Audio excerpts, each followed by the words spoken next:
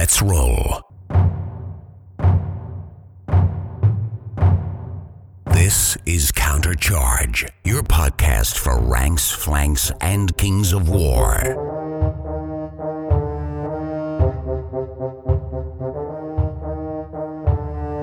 Join your hosts as they delve into the world of Panithor and bring you worldwide coverage of all things Kings of War. Well, welcome to Countercharge. I'm Rob Fanoff, and I'm here with Ronnie Renton. Hello, Rob. Hi, everybody. How are you? Fantastic. We were just chatting offline. We missed you at Adepticon this year. Oh, I was gutted. Occasionally, the family has to come first. It's not happened many times in the last, but 21-year-old daughter, I'm bang in the middle of the show. So the riot act was red and Ronnie had to behave. So at least everyone else got to enjoy themselves. They didn't have to put up with me causing trouble and breaking everything as usual. Well, you sent the right people. Kyle and Martin and Pat held it down well. Yeah, no, and it was really good. It really felt like it was back to normal, better than back to normal. It felt like it was, a really big event. We had a really great presence there, both on the gaming floor, in the Vig bags, and at the tournament scene. And they were all acting independently. There was people just getting on and playing. Some people coming down shopping. People that never seen us taking a demo.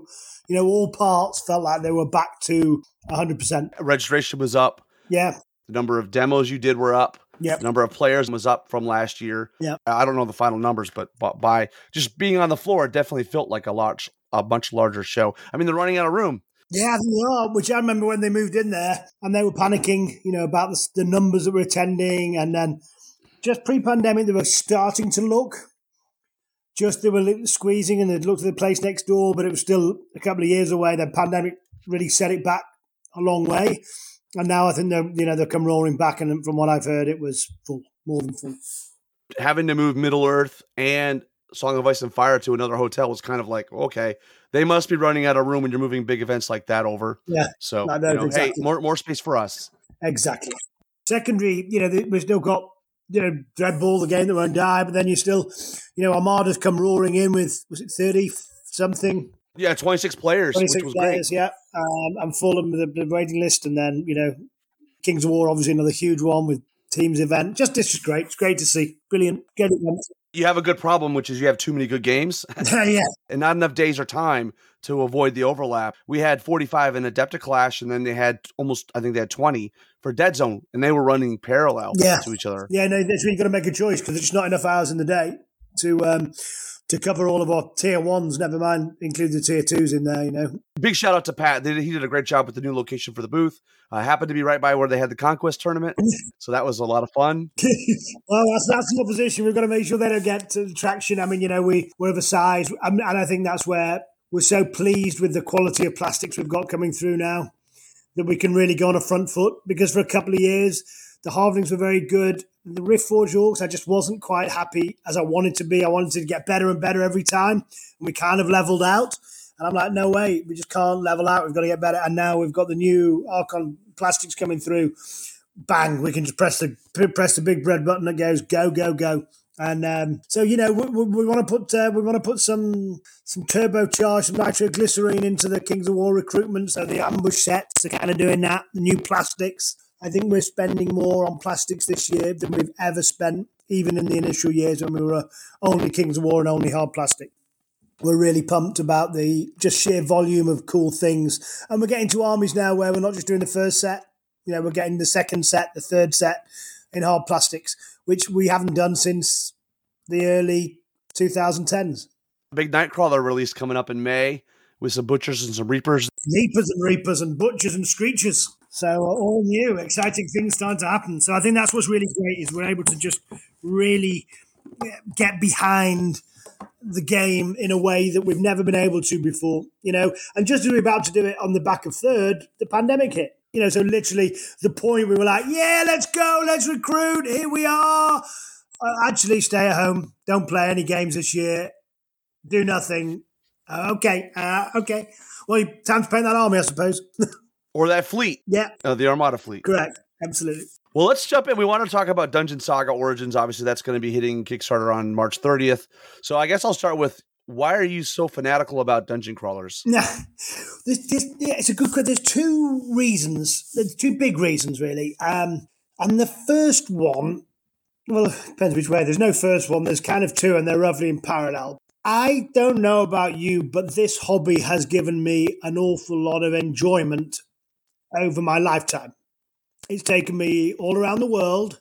I've met the most fantastic people, and I've never stopped enjoying meeting people and playing games. And I am predominantly a miniature gamer. I am not a board gamer. I've played board games. And when I was a kid, there was maybe 5 board games that I wanted to play. And it wasn't Monopoly. It was Chainsaw Warrior and Battle Cars. But what my first love before, Citadel and Games Workshop and Warhammer, it was toy soldiers. It was, Airfix. It was World War II. It was Napoleonics. It was historical war games.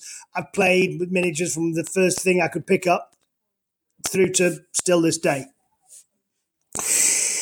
So I'm now, when I joined Games Workshop, I was just looking over my shoulder, I've got the first edition of the Warhammer rules. I was in this hobby before this hobby existed. Right behind me, I've got the Citadel Great Imperial Dragon. That was that. I've got the first set of Warhammer rules. And now I've got 21-year-old kids, as we were just talking about. And I've got an 18 and 19-year-old boy, and I've got a 15-year-old boy. And during lockdown, even though I've got my own damn miniatures and gaming company, I didn't have a game I could play with them. I couldn't show them a snippet of my hobby because my hobby's pretty hardcore. Kings of War's pretty out there. Dead Zone's full on. Now, by the time Rafe was 12, I was playing Walking Dead with him and I was playing Dead Zone with him. But when he was 10 and his brother was 12 and I wanted to play a dungeon crawler, I got Dungeon Saga out and I had to comp it. And basically, you've got about 17 seconds from getting the kids in the room to them rolling dice or they're gone. They're back on their Xbox. And so I realised that I'd gone from being a young kid who's discovering this to the old man of the sea, who hasn't put the product out that allows everybody to go, guys, tonight we're actually going to play a bit of what I do. Not all of it. Hell no. Just a little slither. And I think you're going to understand why moving miniatures and rolling dice is great fun. And so from a perspective as a 15-something-year-old guy, I don't want any other dad or mum or partner to go through the point of missing the chance to game with their kids, to share some of what we do. And that's what that's a little bit of this, is that I missed it and I'm embarrassed by it and I winged it. But actually there's no way. Like, where is the dungeon crawler game that allows people to have a little slither of rolling dice and moving miniatures without having to play 40k, without having to paint 200 Kings of War figures? So that's the one big one. I think it's for all of the dads, the uncles, the people that love this and want to say, I love it, but unless you dedicate your life to it, you can't do it. But let's do this. Why Dungeon Crawler? Because it's the most narrative. It's the gateway into something deeper and darker. And everybody now knows what a goblin is, an undead is, a skeleton is, a dwarf is, a barbarian is, a female ranger is. So it's the best way of showing in a board game setting our hobby. So I call it a miniatures game. It's a miniatures board game. And part of it is very important to me as a dad and as a uncle and as a person who wants to show people gaming groups of our hobby. And the other part of it is it's too evocative and it's too classic. And there's not one out there. There's Hero Quest. It's 20 years old. It plays like a 20-year-old game and it's $150. Ours is $50. You're playing it in 20 minutes and it's designed last year. It plays like it. It's slick. And you're going to enjoy it. And so I want people to find out Mantic and find out Panithor and find out heroes.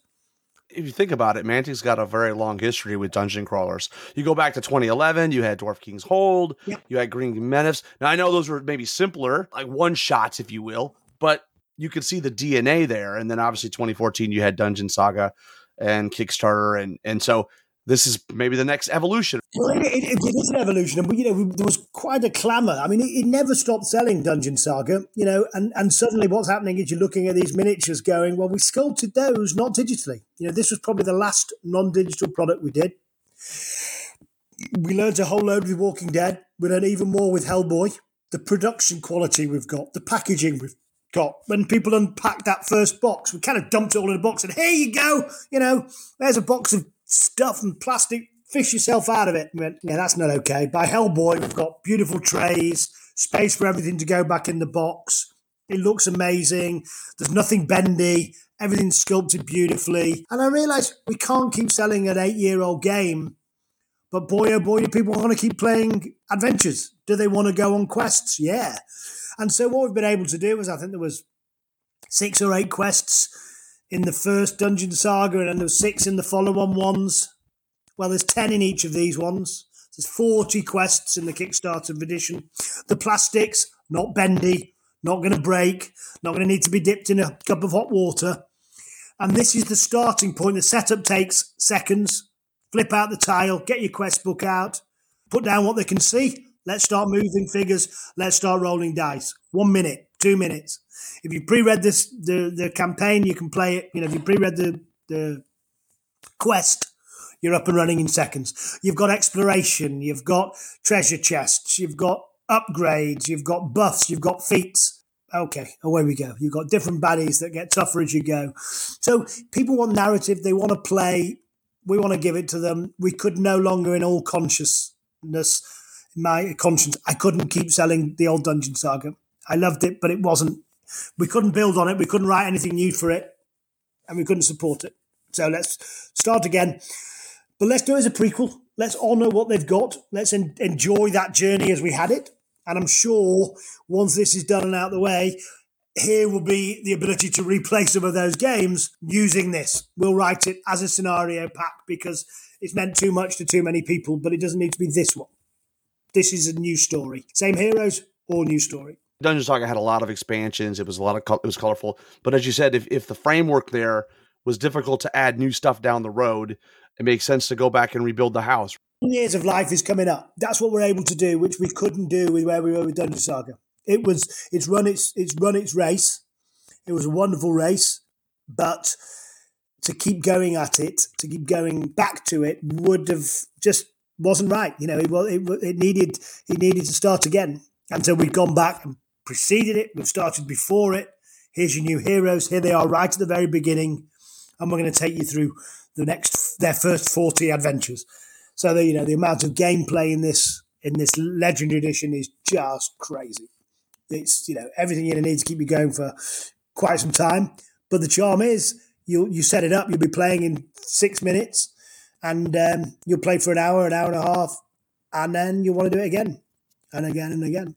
Yeah, that's the tricky part, though, right? We're living in modern times where the expectation is you have a streamlined game system that is easy to learn and difficult to master, which is the DNA of Mantic. But at the same token, you may have some of the more veteran, long-in-the-tooth players that were playing the old Dungeon Saga. So it's always hard. Yeah, no, it's a great question. And that's where we had to make a choice. And what we've done is we've said, if you like Dungeon Saga, you're going to love this. Because nothing's been taken out in terms of it's not simpler. It's just the things that slowed the original game down don't do that now. We've found different ways of doing the same things, but we've added exploration. That was a whole section that was missing from Dungeon Saga 1.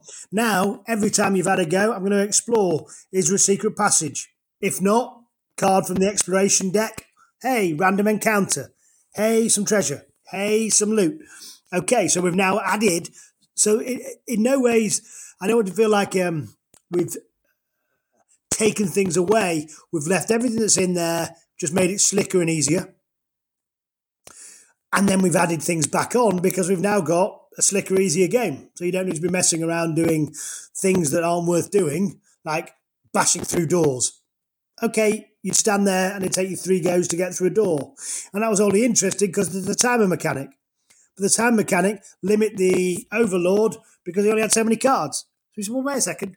Let the Overlord do what he wants. He's the GM. Give him his characters. Let him get on with it. He's got his options. Right, if you want to go up to a door, you go up to a door, you open it, you go through. You find what's on the other side. Much quicker, much slicker, much more fun. Because what you're doing is fighting opponents, not fighting a door that can't hit you back.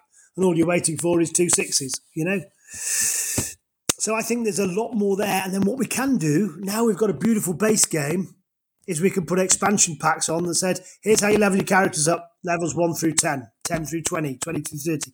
Here's more scenarios. Here's more things. And we've got loads of plans. We've got loads of ideas. We've got no hard, firm plans yet. But what we knew is we needed a concrete base to start building the house on. The obvious question is when we get into Star Saga Origins. Yeah, absolutely. Well, I think for sure. I mean, have we finished with sci-fi? No, not even close. And I think there's so many funky things we've got coming up for our sci-fi universe. Just even this year, I think what we've probably done, I'm probably leaking a little bit here, but we've gone into the dungeons, so they're kind of starting point for your fantasy, and we've gone the other way with the sci-fi. Some of the sci-fi stuff at the end of this year is very veteran. We had a great firefight tournament turnout at Adepticon as well. We had close to 20 players. So, I mean, and that's the first one. Yeah, no, absolutely. And they're building. We've got a couple going in the UK. I think there's some stats coming. And, it takes a year from launching to get your army painted. And we've got some really good fun. It's just there's a book coming later in the year, clean up everything that just needs to be polished up and improved and tweaked. And then a whole new way of having some fun with your forces. I think people are going to go crazy for it. I don't think I'm allowed to talk about it just yet, but I think if you like Firefight, you're going to love what we're going to do with it. Firefight stays the same, just those little balancing issues are going to get sorted. But how about if you want to do it this way? And I'll tell you what, I'll come back on and talk about it when we do, because I think you're going to love it. Probably an obvious question, or obvious answer, but what's your favorite hero from Dungeon Saga? Ronnie the Bard, obviously. You know what I mean? I've loved the Bards. Everyone loves the Bards. Who can not love the Bard? Definitely not the Dwarf. You hit on in a roundabout way what makes a good dungeon crawler. You're going to have the modern technology of the new miniature production that you've got in Poland, where you've been putting out these great miniatures for Kings of War. And obviously, we saw some stuff at Adepticon, some new sprues coming out in the May time frame. Are we talking hard plastic here for the miniatures? Miniatures are going to be the same as the Kings of War and Hellboy figures. So, very robust. All we've learned about strong PVC, so that they are one place and built. Because it's board to tabletop in super quick time. But when you see the Kickstarter, the plastics are incredible. They're incredible. Christmas morning, you get the box, you open it up, 10 minutes later, you're playing the game. Correct. And you really are. You really will be. We'll have a mini adventure in there for how to move and shoot, how to move and fight, magic and shoot. The group will meet up, scenario 1. Right, you know how to play, you know how to move, you know how to fight. If you know what you're doing, you don't even have to do that one. It will just be a start here to learn the basics. And so that's that. And then all of our Kings of War is all either hard plastic or resin. And the resin is only going to be for the, occasional hero models and where you need to, just weapon options on a few of the rank and flank. Yeah, with the new plastics, the new Screecher, Butcher and Reaper Leapers, there's so many weapon options on there. You're going to have all of them in plastic. Northern Alliance following quickly on the back of. And so all the PVC for Kings of War will be gone. And we're just going to slowly work our way through. And every time we come back and do an army, there'll be no more PVC. So no more monopose, no regiments in that. They'll be taken out. And I think 2 new unit option types with the Reapers, with the Leapers and the Screechers. Totally new unit for Northern Alliance. And then a kind of slight amalgam of where we're looking at how that kind of army works, because it was the first time when we launched it that we'd really been anywhere near the IP. It came out for Vanguard, went into Kings of War. I think it's one of the most iconic and interesting armies. I mean, it's got a real narrative that we want to play with. It's good counterpoint to the Basileans, so holier than thou, obnoxious. Whereas actually, the Northern Alliance are kind of vicious hippies. Will we be seeing these characters in Kings of War? I know most of them are currently in Kings of War. Yeah, I mean, if there's some unlocks or some daily reveals on our Kickstarter, there might be some more heroes. We might be getting some of those and every day. So there's obviously we'll be putting the armies in where they appear and having some fun with them in the Clash of Kings 2024 book and pulling them out there because we're going to be working very hard. We've literally got all the assets set in, the printers and the tool makers, and we're almost we're going to push to have this delivered in December, the Dungeon Saga. So we're going to this year, we're going to try and get it out as a Christmas under the Christmas tree type of thing. We can't promise it because there's just a lot of moving parts. But our schedule and time frame that we're going to share with everyone is on Christmas Day, on Boxing Day. If you want to play this game, it could be. We're going to try our best to make sure it's there for you. The Kickstarter for Dungeon Saga Origins is going live March 30th. What's the pledge levels? Have you thought those through yet? There's two. There is the legendary game, and the legendary game is the 4 heroes, the undead. We started again with the undead, which also allows people that bought the previous one that just wants to upgrade. At some point at retail, the undead will come out and you can just upgrade. It's also, once it hits retail next year, everybody knows skeletons, zombies, zombie trolls, revenants. It's a wonderful starting point. Everyone knows what the bad guys are, and you kind of intuitively know how tough they are. So it's a great starting point. You get the tiles and all of that. 10 quests, and that's where you're just getting started and they're starting to level up. Quest Book 2, so I think that's is the Glimmer of Greed, Goblins. Again, and this is very much number 2. Goblins, iconic, great fun, little bit of humour, nice counterpoint to the undead. You get the Abyssal Dwarf expansion, and you get the Twilight Kin expansion. You get all 4 of those in one great big gigantic box. So basically, we're not putting the retail version up for sale. If you want it, it's going to be $60 next year. Wait, because for $100 you can get that and 4 times as much of that. So what we're going to do is you've got Legendary, and then there's a few add-ons like a GM screen, a dice mat, a kind of tidy up mat where you can have your discard cards and everything. So you've also got the terrain that people might want to upgrade the card into the plastics.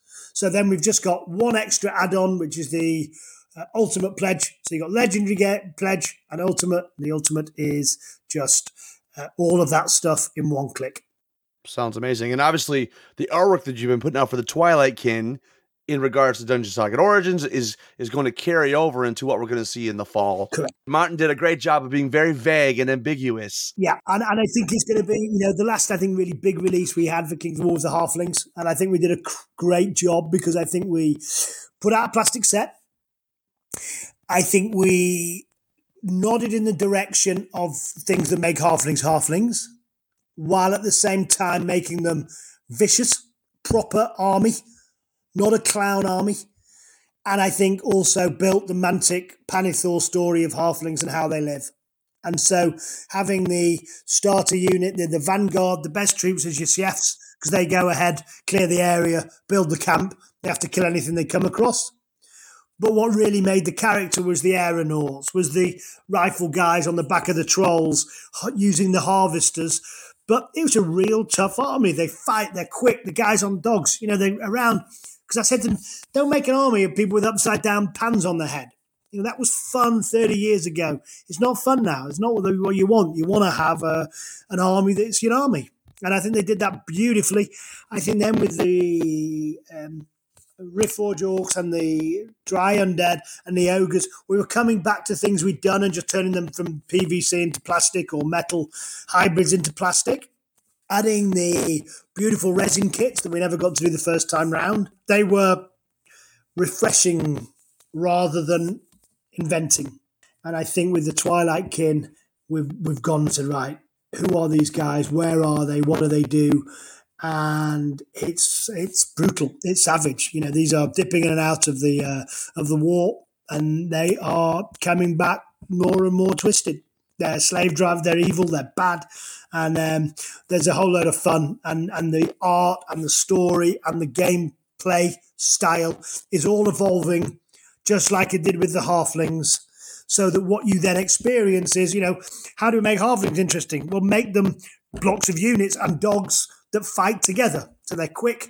We know they're not going to be the toughest, most, toughness armor. So make them a big, considerable force that piles across. Now, the style of these is entirely different. Almost couldn't be more different.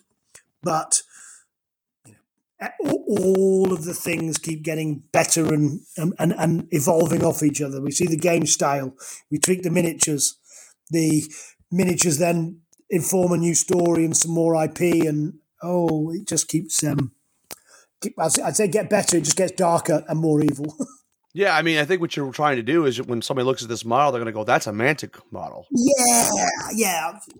And this is a well thought out, interesting army, and I want to play it. And I think I've just Tris Moran, who was a Pathfinder for a few years ago, and then kind of drifted away, did something else. Just came back like 2 days ago. Someone on Facebook was like, "I'm back," and those halflings look damn fine. And I was like, "Yeah, that's because." If you've got that leaning, you want to try something new. Building armies is part of the hobby, isn't it?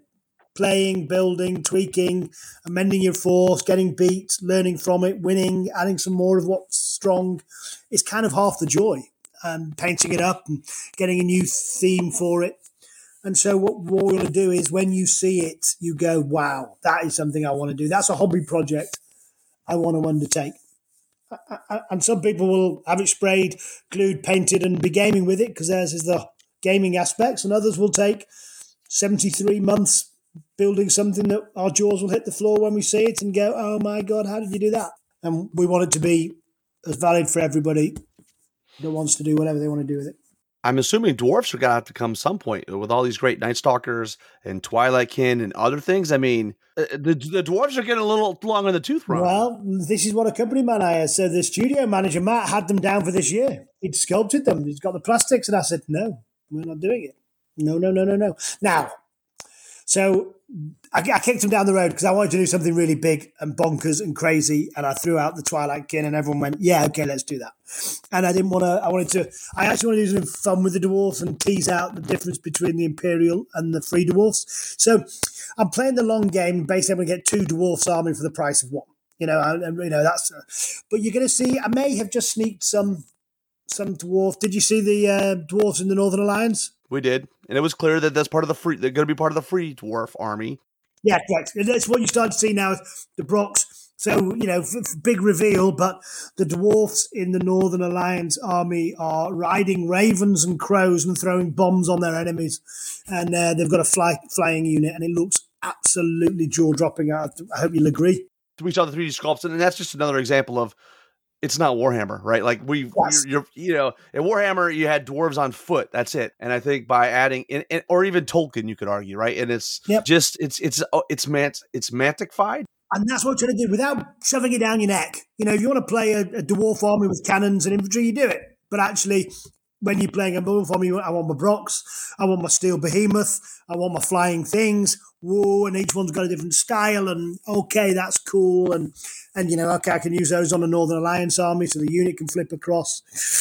And when we're doing those, it's starting with the Night Stalkers a bit, but really going big by that. So the Night Stalkers have on their bases terrain pieces, like little ruins, so that you can actually build in, and they're not coming with 3 40mm bases, they're coming with a regiment base.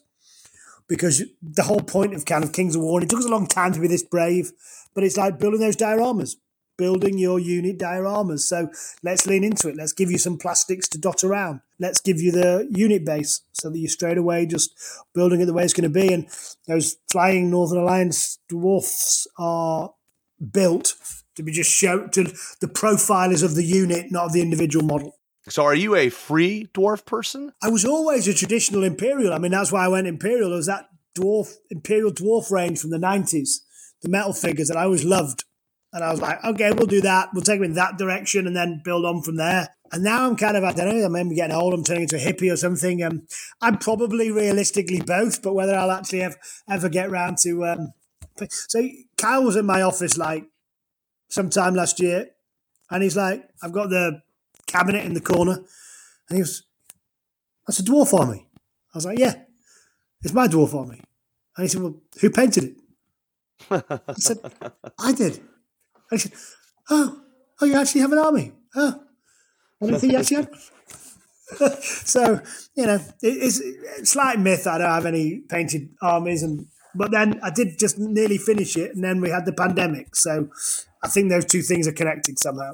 If I actually ever finish my dwarf army, it's over. So, yeah, I don't know if I'll be able to start again, but I think probably the way I've painted it, we could probably play it in as a both. But, when the new plastics arrive, you're like, no, definitely not. Definitely. Oh, yeah, I am. Yeah, it's a big year for plastics. We covered some of them, obviously, at the Mantic Open Night. And but what else is interesting is the way you guys are engaging and selling the product. One of the things is you really changed your view on Kickstarter. I mean, 2010, through at some point, a lot of Kickstarter. You guys were like a top 10 company as in terms of revenue generated from Kickstarter. But over the years, it feels like you've really pulled back and said, look, we're just going to Kickstarter almost board games and maybe the occasional terrain piece. I mean, I think the games that are standing on their own two legs, like Kings of War, you don't have to go to Kickstarter anymore. So crowdfunding has evolved a lot in the last 15 years. What are you seeing? Oh, yeah, good question. I had a choice, and it was around Dungeon Saga time, to either build products that were going to sell for the duration and the lifetime of the product, or to be a Kickstarter company. And you have to decide which one you're going to be, and then you have to be it. And you can't fake it. You can't make Kickstarter products and then get a trade release out of them. It just doesn't work. You can design a retail product and then package them together to give a Kickstarter. Will it be as exciting as something that's only Kickstarter ever? Maybe not. But, when we did Otteries, our Sci-Fi Terrain Crate 3, we got a huge tooling project. I think that product will sell for the next 5 years. I think when you go to Adepticon next year, there'll be 20 tables with it. When we do some of our releases and when people are building terrain, building the dioramas for Kings of War, you'll be adding it and Infinity players will be dotting it around because it's just interesting and unique and fun. But it was designed, for a retail range, and what we got was some great support with people for helping us tool it. And they get, in exchange, a fantastic deal because we're just getting it straight to them and all they're paying for is the cost and helping us with the tooling. So it's done. So this year, we're probably going to be 80% through trade and web and shows and 20% Kickstarter. Now, I think we'll end up having, and I really hope we'll have 2 or 3 blockbuster Kickstarters. Over each year we have one. Stonker like Hellboy was brilliant. And that was our first big license. And we've got another couple that I think could really be really good fun. But what we'll do is, here is everything you'll ever want for this game. All of it in one box. Here you go. And then actually, normal people, here is the retail version that you'll go down to your Barnes & Noble or your Target or your local board game store and you'll buy it. But very often those games we won't sell. Mantic won't sell. We will give them to Asmodee or we'll give them to Legion and they'll, the local language company will do them because they've got 50 salesmen and they can sell 10 copies each and that's what they do. And what we'll be selling is Night Stalkers, Twilight Kin. We'll be at Adepticon, we'll be at Clash of Kings, we'll be at, Lone Wolf, we'll be at US Masters popping along saying, hi, here's some cool things for you. Because our 70% business is miniature wargaming.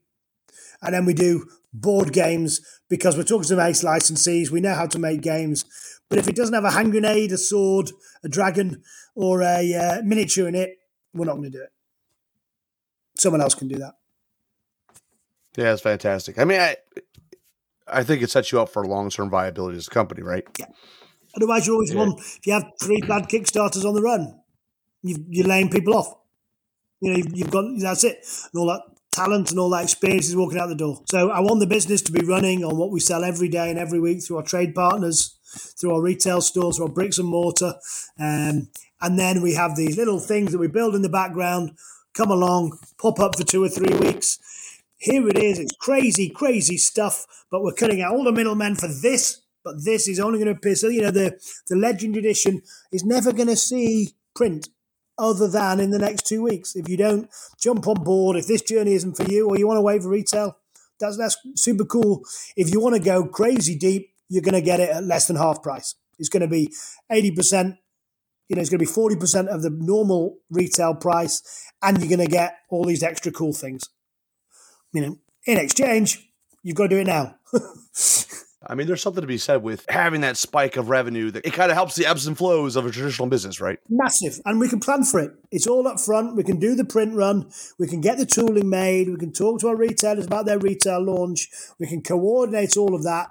And in exchange for that help, we give a massive thank you, which is just, you're going to get, 200 at retail. If this came out as a box at retail, it would be $250, $300 for, 100 and a little bit is my guess, 100 and something with the exchange rate. But there's no market for a $300 product. But there is a Kickstarter for $100 something where you go, well, actually, I'd pay that on a normal retail version, but I'm going to get 40, I'm going to get that and all its expansions. And this is something I want to do, so I'm on board. And that allows us to plan, allows us to get the tooling made, get everything exactly as we want it. And then we've, got a solid bedrock for going forward. And that's what I'm saying. We're going to have 10 years of Dungeon Saga on the back of this, as we have with Kings of War. Kings of War kickstarted again, and has then never been back. And actually, it's in better health now than it's ever been. We're doing more. We're doing twice, 3 times as much now as we ever did on Kickstarter. And we don't get one lump of cash.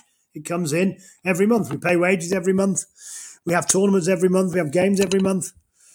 And now that's how we get our revenue as well. But don't get me wrong. Oh my goodness, I love a good Kickstarter. But I want it to be the cherry on the top of the business, not the business. I want our hobbyists to be engaging with Mantic all the time. Well, you've had some really great Kickstarters over the years. Obviously, Hellboy, you mentioned. I mean, you made $1 million on the first Dungeon Saga, so correct. God willing, right? Yeah, that would, believe you me, that would be pennies from heaven. That would be just the dream. And that, that's and what it will also mean is thousands of new people trying a Mantic game, trying a dungeon crawler, hopefully having fun at home with their family, with their gaming group. Hey guys, we played Ticket to Ride, we played Pandemic. I'm just going to show you a little different here, and it's so playable. That's the charm of it. It's just a little hint of our miniature game. But if we go do $1 million, then we'll have done a whole load of people will be having a lot of fun playing a dungeon crawler. Yeah, and there's a lot of games that kind of cross that line that are the gateway into tabletop wargaming, and certainly not. Tabletop wargaming is a hobby unto itself, and it's not for everyone. It's a hobby commitment. It's a time commitment. But a game like Dungeon Saga is positioned to, hey, you like these models, you painted them. Would you like to do that 100 times? Yeah. If so, then go there, right? And if not, that's fine. I think it has a foot in both camps. I think it's one of those ones. If you look through this eye, it's a board game. I take these miniatures out, I put this tile down, and I'm playing. And I think that's very unintimidating for a lot of people. Don't want to go much further than that. But if this looks like fun and I want to level up, it's like a computer game. I kill the boss, I get a legendary item. I finish my adventure, I go to the store and I buy some buffs, and then I go on my next one. And that's, it's Hellboy has a bit of that, but this has it explicitly. It's built around quest, reward, play, quest, reward, play. But if you look through this eye, it's just a straightforward board game. You don't need to paint them. You don't need to do anything with them. You put them down, you roll your dice. At the end of the session, you put them back in the box, you go away. Or, and I think what I'll be backing is exactly like people like me and like you that goes, well, what I'm going to do is I'm going to get it and I'm going to paint them all up. And then in February, I'm going to bring this along and we're all going to play this, or I'm going to have an event in mind, or I'm going to have, under the Christmas tree and we're going to learn to paint together. And I've got my paints, but I'm not going to ask you to paint, 200 Space Marines or 400, undead zombies, because, that's my old world of crazy. But you know what? Would you love? Which hero do you want to play? I want to play the Barbarian. I want to play the, Madrigal, the Elf Ranger. Great. Let's show you how to paint them. Let me show you. You sit down with this paintbrush, and then you can paint them, and then you can put that hero, all 4 of you, paint one each. We'll paint them in one session, and then next week we'll play it. Okay, yeah, I'd love to do that, Dad. Yeah, Uncle, Auntie. Yeah, I'd love to do that. Great, let's do that. Then you understand that's no longer that piece of grey plastic. That's my Madrigal. That's my Olaf. I'm playing Olaf. And when he does his whirlwind and takes all of the guys out, or when he takes a wound, oh my God, I'm going to die. Ah! Okay, now you're playing our game. Because when you put your paint on your army, it's no longer some old plastic Kings of War plastics. It's It's Rob's force. It's Rob's army. By diversifying all your products, you got feet everywhere, right? You got something. It's the perfect time to do that. I mean, obviously, we're seeing the softening of the board game market with companies like Hasbro and Asmodee saying organically we're down year over year. Yeah. As you said, you're playing the long game, so you've got to position it to tap into all the different markets, including board gaming or your hardcore tabletop board gamers. Yeah, correct. And I think it's a journey. Some people will never go further than this. Some may then come into like the Dreadball style of game, where it's a board game, but it's a miniature game where you go, look, I can dip that into that, play it competitively, play it for fun. Armada, maybe, where painting commitment, the time commitment, as well as the financial commitment is much lower. And I can just pop it out and play it, and it's a nice thing. Versus, when you keep going Dead Zone and then keep going again, you've got Firefight and Kings of War. But I want you to live in my, ecosphere and dabble in, depending on the time, you've got a choice. Depending your audience, you've got a choice.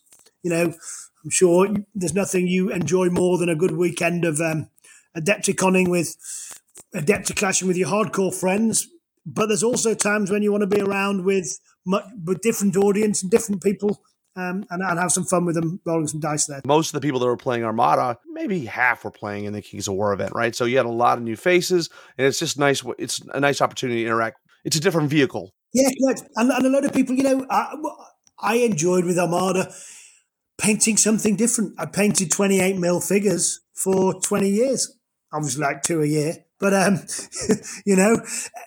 getting the sales out and going, whoa, this is a new challenge. I've got these techniques. How am I going to apply them to that? And it was just a whole lot of fun. Just totally 8 weeks of different hobby experience. And there's people that will have massive Space Marine armies that go, I don't fancy painting another Space Marine. I want to paint something different. And they look at Armada and go, well, nothing could be more different than that. It's sci-fi to fantasy. It's boats to humans. It's visually, it's blue, it's light, it's kind of high fantasy. Oh, you know what? You have an elf fleet. I'm having a Basilean fleet. You have a dwarf fleet. Let's go. Let's have a few weeks of this. Something different. And then those guys appear at a tournament and they go, you know what? I'm going to play, the 40K event all weekend, but on Friday, I'm going to go play Armada. New playing styles. That's why you go to tournaments. So you're not playing your local gaming crew. Well, it's something that Johnny Mann mentioned on one of our shows, is that Armada is the perfect game because it doesn't replace something else in your gaming repertoire, right? It's a and plus. Yeah. You got a guy playing 40K or you got a girl playing Song of Ice and Fire. You're not replacing anything with Armada because there's nothing like that. It's there. It's good fun. It's welcoming to everybody. We've got, that's why we did the kind of recruitment while the gaming tournaments were on, with Adepticon and Salute. We've got that 25% off because it was launched in the pandemic. And I think our fans were very, very grateful for a new hobby project. You've been at home for a year. The truth is, we spend most of 2021 at home. We certainly weren't going to Adepticon. We certainly weren't going to Gen Con in the numbers that we were. So having something fun to paint, something different to get on with. But we've never actually demoed it. We've never really said, right, everyone's back at Adepticon. Everyone's back at Salute. We're going to be there. We're going to demo it. We're going to give it a show off. We've now got 8 fleets. We've got new fleets. We've got a new book coming in May with interactive scenery and sea monsters. It's a vibrant game. It's a great fun game. It's an easy investment in terms of both time and money. It's a great, fun, exciting challenge. Happy days. It wins all round. Here's the app. It's coming to the app in 2-3 weeks. So you're going to be able to build your army list on the Mantic Companion. It's going to have the rules up there. And we're going to be giving everybody a free boat. I'm looking forward to the app because I built my fleet like it was like in 1995 with a piece of paper. Yeah. It was nostalgia, going back to when you had to write out your army list. Yes. Back in the 90s. What about Vanguard? We didn't really touch on Vanguard. That's another game that's still kicking around. The difficulty that we have is that Vanguard may not share the same DNA as some of the other games. A little crunchier than other Mantic games. Yeah. I know we talked to Kyle and he just basically said, hey, look, when we figure out exactly a good idea of what to do with Vanguard, we'll do it. But we're still trying to figure that out. And what's your take on Vanguard and where it goes from here? Because it's sort of the intro to Kings of War has been replaced by Ambush. Yeah, well, that's what made everything clear for me, Rob. Because what happened was we tried to make, so if you think of Dead Zone, get some scenery, you get a few figures, and you play, I call it a 2x2x2. It's not, but it's properly a 3D game. And if you played it, it's a real war game. I've never liked playing a sci-fi game so much as that, because I think it's just everything you want that a fantasy game doesn't do. It's not 6x4. It's not 2D, essentially. My unit's moving across to your moving around things. It's probably get up high and shoot at things and come in, and it's claustrophobic and it's nervous and it's wonderful. But you can literally take those figures, paint a few more, put them together, and then play Firefight. And the first time, if you remember, we missed with that because Firefight wasn't a follow-on from Dead Zone. You could use the figures, but the gameplay wasn't. And then Warpath was different again. So you kind of, learn 3 gaming systems, and the only common element is your minis. Andy Sharp and the guys did beautifully was Dead Zone now goes into Firefight. They've both got the Mantic DNA of cleanness. D8, the same words mean the same thing. Headstrong means I ain't running around. I'm not running away. I'm getting back up and I'm shooting back at you. Vicious. So you've got the DNA. When you're learning it, you're learning the next game without even knowing you're learning it. If you want to scale up, you want to scale down. I want to add tanks to it. I want to add flyers and vehicles. Good. I want to spread out a bit. Dead easy. It's just to scale up and scale down. And you literally move up and down. Vanguard is an single infantry figure game, and Kings of War is a block of units game. And therefore, all you've maybe done is painted your heroes. But other than that, it isn't the same game. It's in the same world, but it's no more similar than Armada is. Really? In fact, in some ways, Armada's base-shaped and 2D. So I'm very excited by it, but I think what we've done is, and what you said, Ambush is the starter point for Kings of War. And I think we're going to probably put out some Ambush 2-player sets to go with the Ambush sets, where we go, here are some scenarios built for 500-point games. You can do this next week, next month. Glue them together, pop them down. You can be playing. And over the next year, you can go from here to a 750,000, 1,500-point game. And if you remember, one of the things that originally I said to everyone was, hey, bring your Warhammer army. Here's Uncharted Empires, bring your Warhammer army, because I want you to try my game. Now, every single one then thinks that means that I like them playing with their Warhammer armies. That's not true. No. That was just to get you in. You've actually got to go and get that plastic out from the box. And I don't think there's many people playing Kings of War that don't have at least one army. The problem is getting that army from the blinking box on your gaming table. And when you're 2 weeks before a tournament, you go, you know what? I've not painted it. I've not played with it. I'm going to take the old army. And that's why, our prizes are all about playing Magic armies, because it takes a load of effort. It takes a load of work. I've probably had your money off you, but it's under your bed. It's on your shelf. And my job is, there's so many awesome hobbyists. I want to see them. Paul Walsh doing his Night Stalker army. I want to see it. I had to go to him and say, don't give up, man. I know it's tough with the PVC, but I want to see what you're going to do, because it's going to be fucking gorgeous. It's going to be drop dead. Absolutely. And so that's why, we're getting all the prizes and the flying guys from the US and the UK, and now they're doing pieces of art. And later in the year, we're going to have some really cool things that I've got planned that we'll have in time for Clash of Kings, and then they'll come out to the US shows next year. Anyone with a Mantic army gets this. You get this present. It's a gift. So that it's just doing that encouragement, that nudging you along, because a Warhammer Dwarf army and a Mantic Dwarf army are not the same. There's a Steel Behemoth. There's Brock Riders. There's going to be guys riding ravens throwing bombs, And that's where it becomes your army, our army, Panithor army. And therefore, but what's the hardest thing? It's painting it. It's gluing it together. It's getting it done. It's getting a theme done. We all got busy lives. So Ambush might be a great way of just letting you start and try different army styles. I'm going to try Trident Realms. I'm going to do this. Okay, this is the one that I want to do a project with. And then I'd love to go back and really, that allows me to do whatever I want with Vanguard and make something amazing. And the reason we can't talk about it is I don't know what amazing is. I think it's something to do with the terrain. I think it's something to do with playing in an interesting place. I think it's something to do with leveling up and combos. And that's going to be a big old right, in terms of getting a rule set that feels slick and fun like Dead Zone does. That's 3rd edition. How do we take Vanguard and make it slicker, faster, or do we start again? and how do we build a rule set? Because as soon as it doesn't have to feed into Kings of War, it can just be an awesome game, like Armada is. And I think when we come back to it, I'd love to drop an absolute, drop the mic moment where everyone goes, oh, that is a squad game. That is a competitive, compelling squad game. Oh my God. 10 figures, of which you're going to take 6. That's my roster. Yes. Leveling up. Yes. But I think that's got to be a really powerful, compelling story. So it won't be this year. Might not be next. But we'll do something with it. In that context, you really could argue that it's kind of at that firefight level, right? If you at some point in the future you have Warpath, right, which is the equivalent of Kings of War, then you've got Firefight. Vanguard might fill that role. Yeah. Or maybe it's slightly smaller. Yeah. Because it's sort of on the same par as Dead Zone. But that's the fact that you're freed up with Ambush freeing you up to not have to have an intro to Kings of War. It could just be an intro to Panathor, which is fine, right?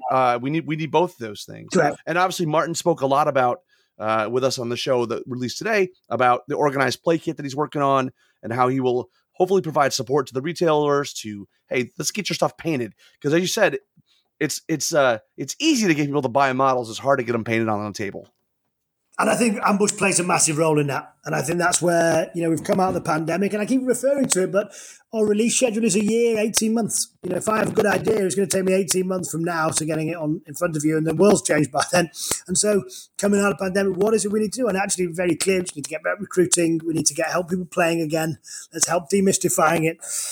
And last year, I think all of that just took a little bit of a backseat to just the world opening back up again. And I think the release schedule had switched away from kind of recruiter products and big game launches to supporting the last gaps for armies that we had, because that's what people were at home.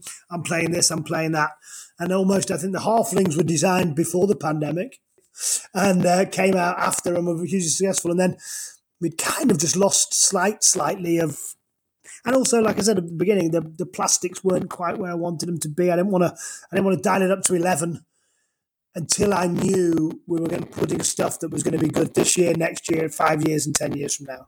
And that's just the rules and the models and everything working together. And I think it just took a little while to get all that back into flow.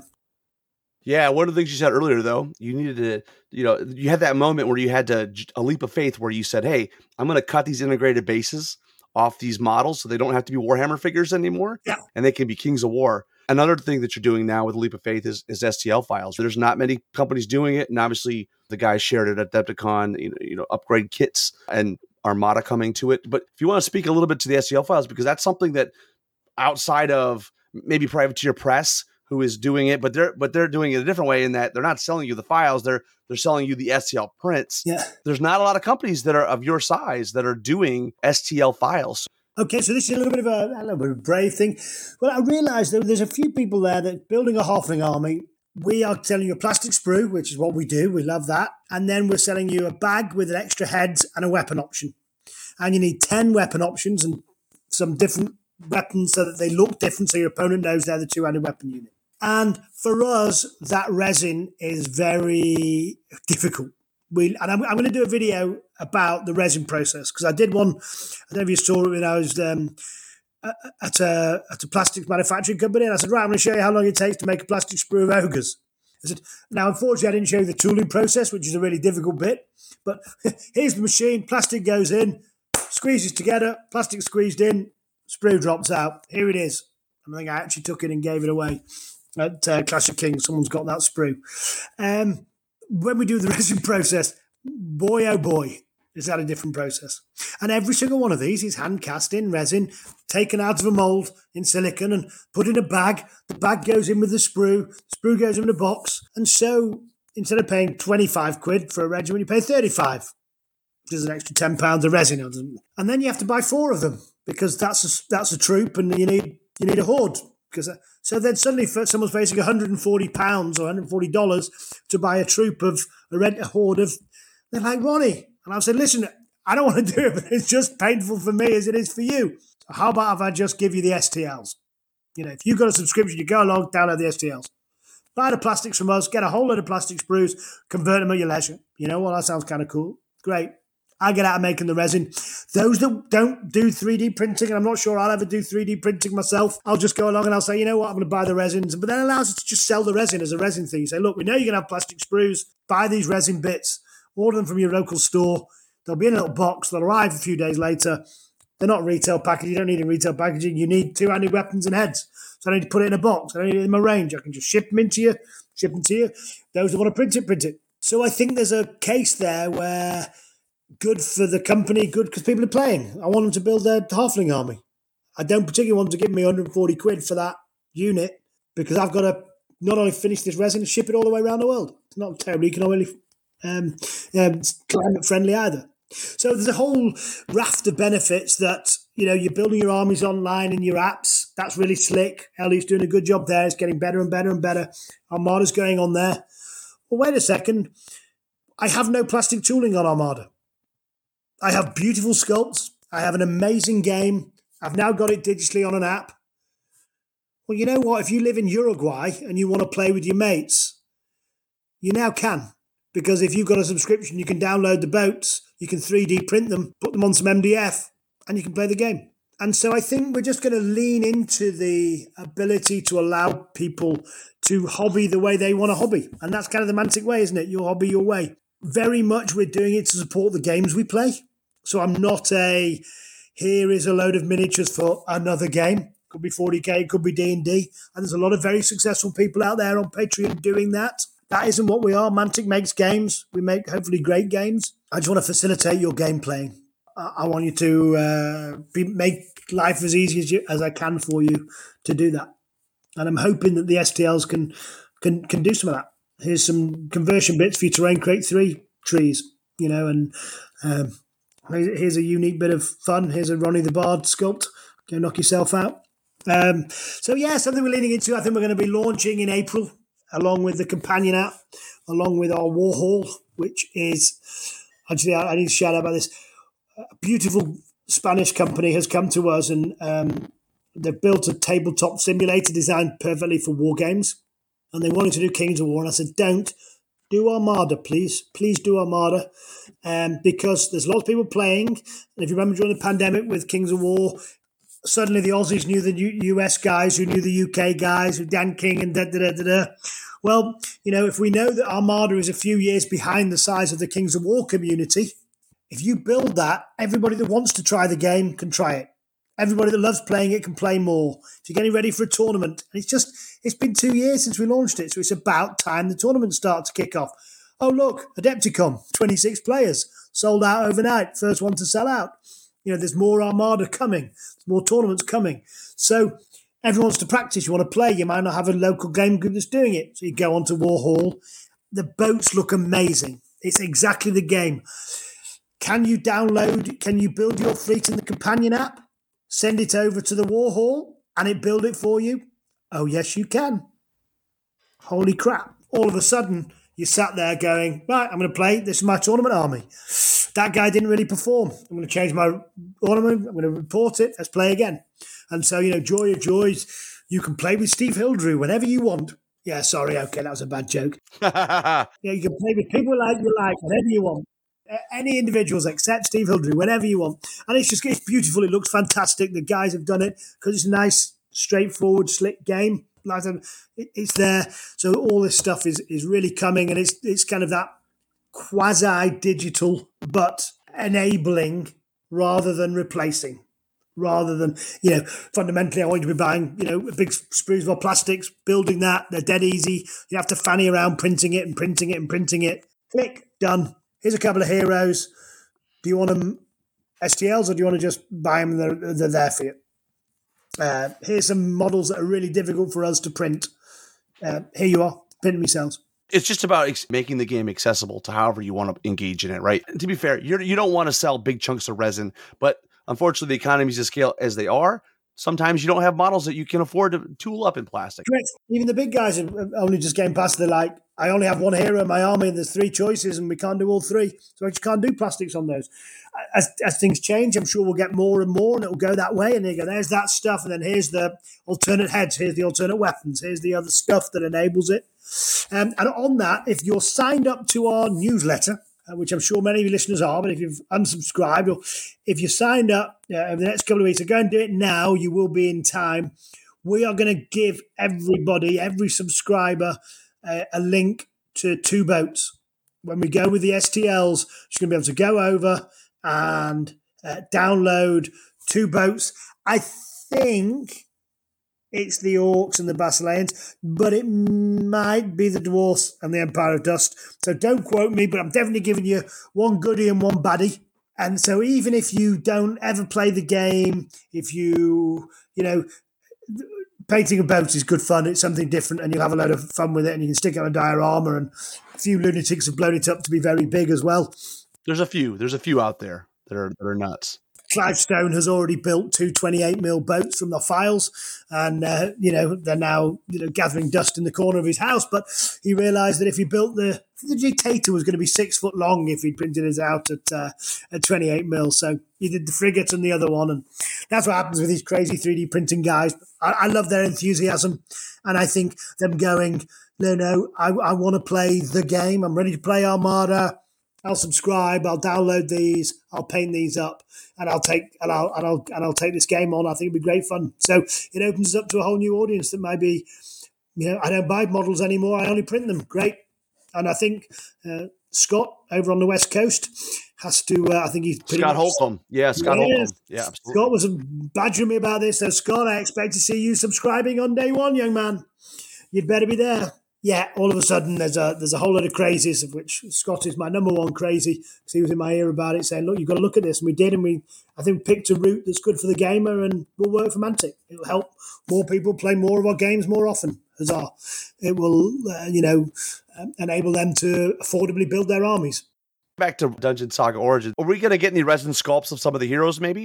Yeah, I think so. So they're fighting me slightly, but I think the 4 you'd love to paint, and you also might want multiples because, hey, all of you guys can paint Olaf.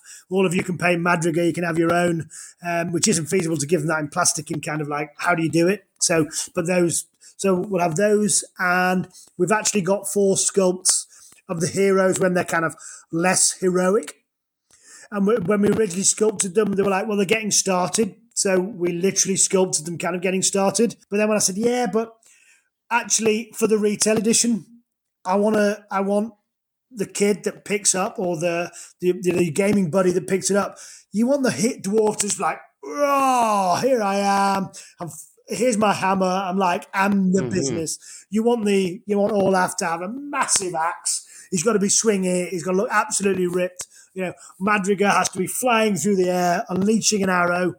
So I actually made him resculpt everything and say, okay, do them twice. Do the legend. I do the one that you just can't not go crazy for. But then also in those first adventures, you've got the ones that you go, well, actually, this is the first adventure. I don't have full plate mail. And I've actually only got 1 shot. So we've got a few little fun heroes. I don't think we'll do the monsters because there's just no need. We'll just have another bag. The quality of the plastics is stunning. It's just unnecessary. But the heroes, who doesn't want to put Olaf in a hero? Who doesn't want to put him in their Northern Alliance army? I'm going to have the dwarf in one of my dwarf armies. Of course I can. Yeah, he's on a round base. I'll clip him off. It'll take 2 seconds and away we go. So we will unlock those as some of the add-ons. You'll be able to add some terrain. Like I said, there's the dungeon screen and a few little bits that you don't need but you might want. And some sci-fi and some resin heroes and some extra bags of undead, because you can just dot the zombies into your zombie regiment. You can add the revenants to your revenant regiments. It's nice hero unit leader and things like that. Exciting time.